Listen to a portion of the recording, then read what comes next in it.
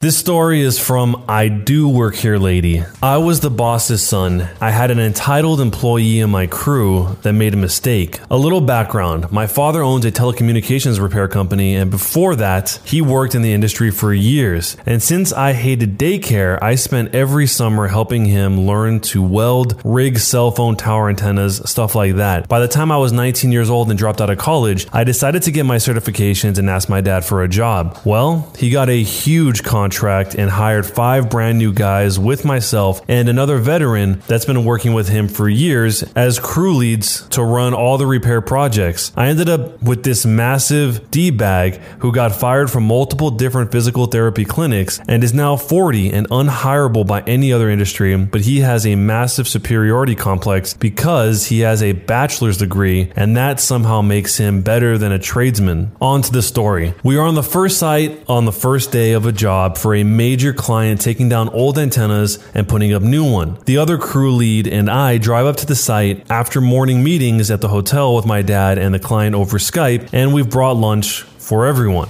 The other crew lead realizes he forgot his hard hat at the hotel and tells me he'll be back in half an hour. No big deal. It's a simple job that I've done before with my dad. I drop the sandwiches in the refrigerated server room and go to the D-bag, who using a trailer hitch winch to haul a brand new antenna up to the tower where our other guys were, who are 700 feet up at the top waiting to install it. He's got the antenna about 150 feet up at this point. Me. Hey, D-bag, I think you've got your fasteners on backwards. The fasteners have to be perfect because the higher the antenna gets, the more wind, the more tension on the winch. D-bag. They're fine. Me. No, they're definitely backwards. D-bag. They're effing fine. Go away, little bootlicker. I guess that was his derogatory term for me being the boss's kid. Me, no, they're backwards, and by the time it gets up there, the winch is going to slip and the antenna is going to drop. Bring it back down and fix it. D-bag. I don't have to do squat for someone who's half my age and can't make it through a year of college. The only reason you're here is because you're daddy's kid and can't make it in the real world. Right as he finished the sentence, I hear the winch crack. So I grab DB and run both of us into the server shelter, smashing all the sandwiches in the process while the winch flies out of the hitch mount and the antenna drops like a rock onto the truck, carving straight through the cab and into the ground underneath. Me. Ah, man, so you can't rig right and you don't have the common sense to put the pin in to secure the winch to the truck. There's no way, that was my fault. Me. Not only is it your fault, but now I get to explain to both OSHA and our insurance how we managed to damage over $70,000 in equipment and $30,000 in our client's equipment on the first day on this job. I spent the rest of the day calling OSHA, my dad, our insurance, and my mother, who's our accountant, to make sure that all the right reports get filed and our butts are covered on all bases. I'm assuring the other crew guys their paychecks aren't going to be affected and that I'll get them some more sandwiches. After the end of the day reports are finished, my dad calls me up and tells me to fire D-bag for negligence. So I go up to him. Me. Hey, you're being let go. Sorry, but this incident is just something we can't afford to have happen again. And since it was obviously D-bag, you can't fire me. The other crew guy. Pretty sure he can fire you. And if you don't believe him, I'll fire you. If you don't believe either of us, then we can go see the boss tomorrow. D-bag. Forget it. Let's go talk to the boss right now. It's like 4 p.m. So we drive 3 hours, interrupt my family's dinner, and then sit there smugly on the couch in my dad's home office while he literally screams at this guy about costing him $100,000 and maybe a lost contract, and basically tells the guy he's filing a civil suit for negligence since I specifically came and told him he was doing something incorrectly. D-bag. What does he know? He's just a kid. Dad, I taught him how to rig a winch when he was 8 and he did it right. You're a 40-year-old man who managed to crush an entire truck. Get out of my house. So the first thought I wonder is there actually going to be a lawsuit from this? And on top of that, the first question people asked was, how much did his insurance go up? And the OP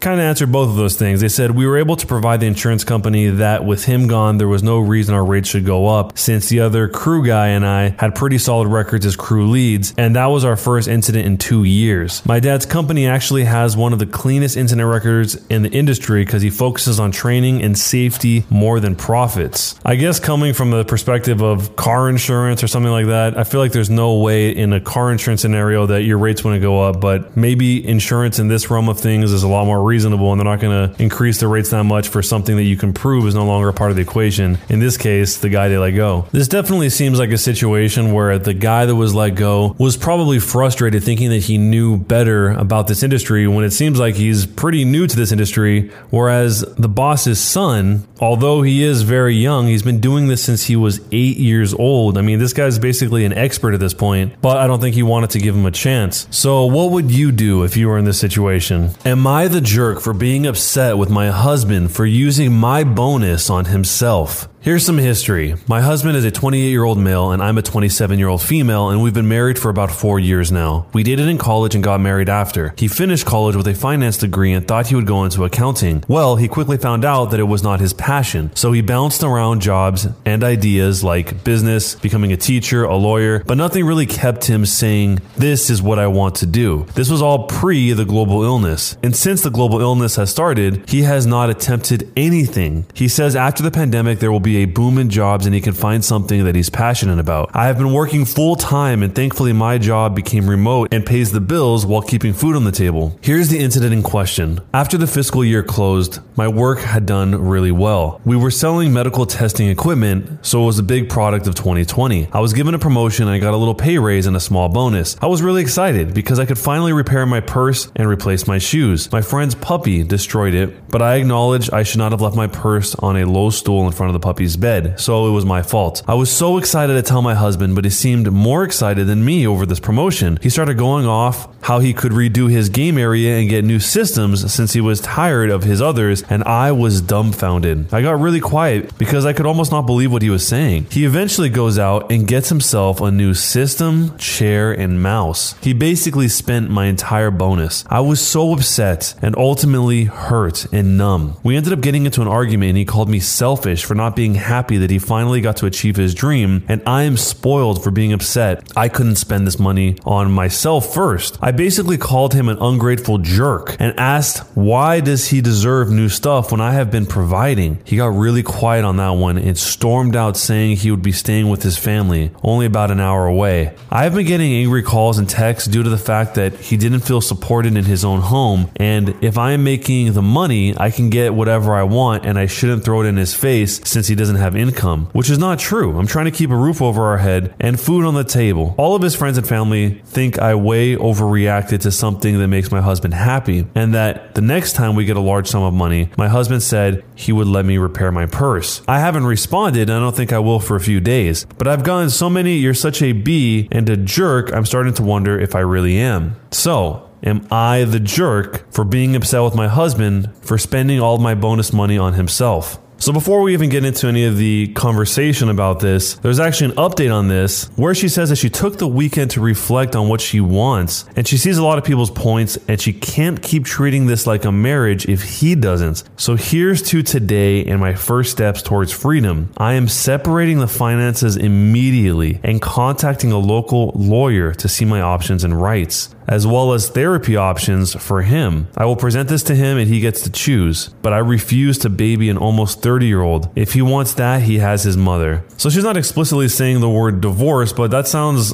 like a divorce to me if she's contacting a local lawyer and she's separating all the finances. Way before you get to that step, I think there should be a lot of conversation that's had, because if this is the only thing that's happened like this after a long time, who knows what this guy is going through? The global illness has changed a lot of people in a lot of ways, especially people becoming more depressed than they expected to be, and maybe not able to communicate that because it's the first time they've ever been depressed, or something else that's come up during the global pandemic. We really don't know. We don't have enough information about the husband because we're hearing it from the wife's point of view, but it seems like she's seeing it that he's just staying at home and doing nothing, but maybe this guy is struggling inside or there's something going on, and instead of trying to have a conversation with her and explaining that to her, he did the dumb option, which is just to take the money and spend it on all this stuff that he thinks will make him happier, when if that is really what would have made him happier, he should have said, hey, I think I'm going through this thing right now and I think this would help a lot. What do you think? And then they could talk about it together. Maybe instead of getting all that stuff, a chair and the systems and all this other stuff, I think she said a mouse, maybe one of those things so she could also get her purse repaired or whatever it is that she needs. The only reason I say this is because people don't usually just do stuff totally out of nowhere. If this is out of character enough for her to write a whole piece about it, then something has probably changed within the husband given the circumstances of the world. Because people don't tend to just do something like this out of nowhere if that's not how they were before, if there was nothing that caused it. So rather than jumping straight to a divorce, it's probably worth figuring out why is the first step. But maybe none of that matters. Maybe he's just a jerk. If that's what you think, let me know down below in the chat. Jerk or not a jerk, and what would you do? Hey, it's Kaylee Cuoco for Priceline. Ready to go to your happy place for a happy price? Well, why didn't you say so? Just download the Priceline app right now and save up to 60% on hotels. So whether it's Cousin Kevin's Kazoo Concert in Kansas City, go Kevin, or Becky's Bachelorette Bash in Bermuda, you never have to miss a trip ever again. So download the Priceline app today. Your savings are waiting. Go to your happy place for a happy price. Go to your happy price, Priceline. I the jerk for choosing my brother over my marriage. My parents divorced when I was 3 years old and went into separate marriages. I had a rough childhood being split between two different households. It was really messy and made me not want children at all. When I was 20 years old, my parents reconciled after their second marriages had ended and had my brother soon after. I had already been dating my now wife for a year and we were eventually married. She agreed with me about not wanting kids. 5 years later, and my brother is now 6 years old, and all is not well in my parents' marriage. My mother had an unexpected heart attack and died. My father did not take it well and drank himself to death. Obviously, my family is in mourning, and I've been trying to find a home for my brother. None of my half-siblings want him. The only other option would be for him to go into foster care, and I'm not going to let that happen. I told my wife that I was going to be his guardian, and she did not have to stick around in this marriage if she didn't want to. She did not take it well and is furious that I would choose my brother over her. I doubt my marriage will survive, but I can't let my brother go into foster care. Am I the jerk? The way that he described presenting this to his wife seems very adversarial. He told her that he was going to become his guardian and she did not have to stick around in this marriage if she didn't want to. Is that on the first explanation or is that after a long argument? Because there's no context as to when that came. If he just said that out of nowhere, that's really weird. And maybe the wife would have been okay with it if he would have just said, hey, if we don't do this, my brother is going to have to go into foster care. Are you open to this? If he did say all that and she said, no way, send him to foster care, then yeah, I understand that. I understand him saying it like this, but it seems weird if he just said that as the first way of bringing it up, even if he knew she didn't want kids. There are moments like these where even if you don't want to be a guardian of someone, you have to step up and do it. I mean, the alternative is your brother is going into the system. And why would you allow for that to happen if you had the means to prevent it from happening? If that ended up being the case, your brother would probably resent you for the rest of your life. And that is not the most important part. The most important part is that he had to go through it when it was totally avoidable. But let me know what you guys think. Jerk or not a jerk for choosing my brother over my marriage?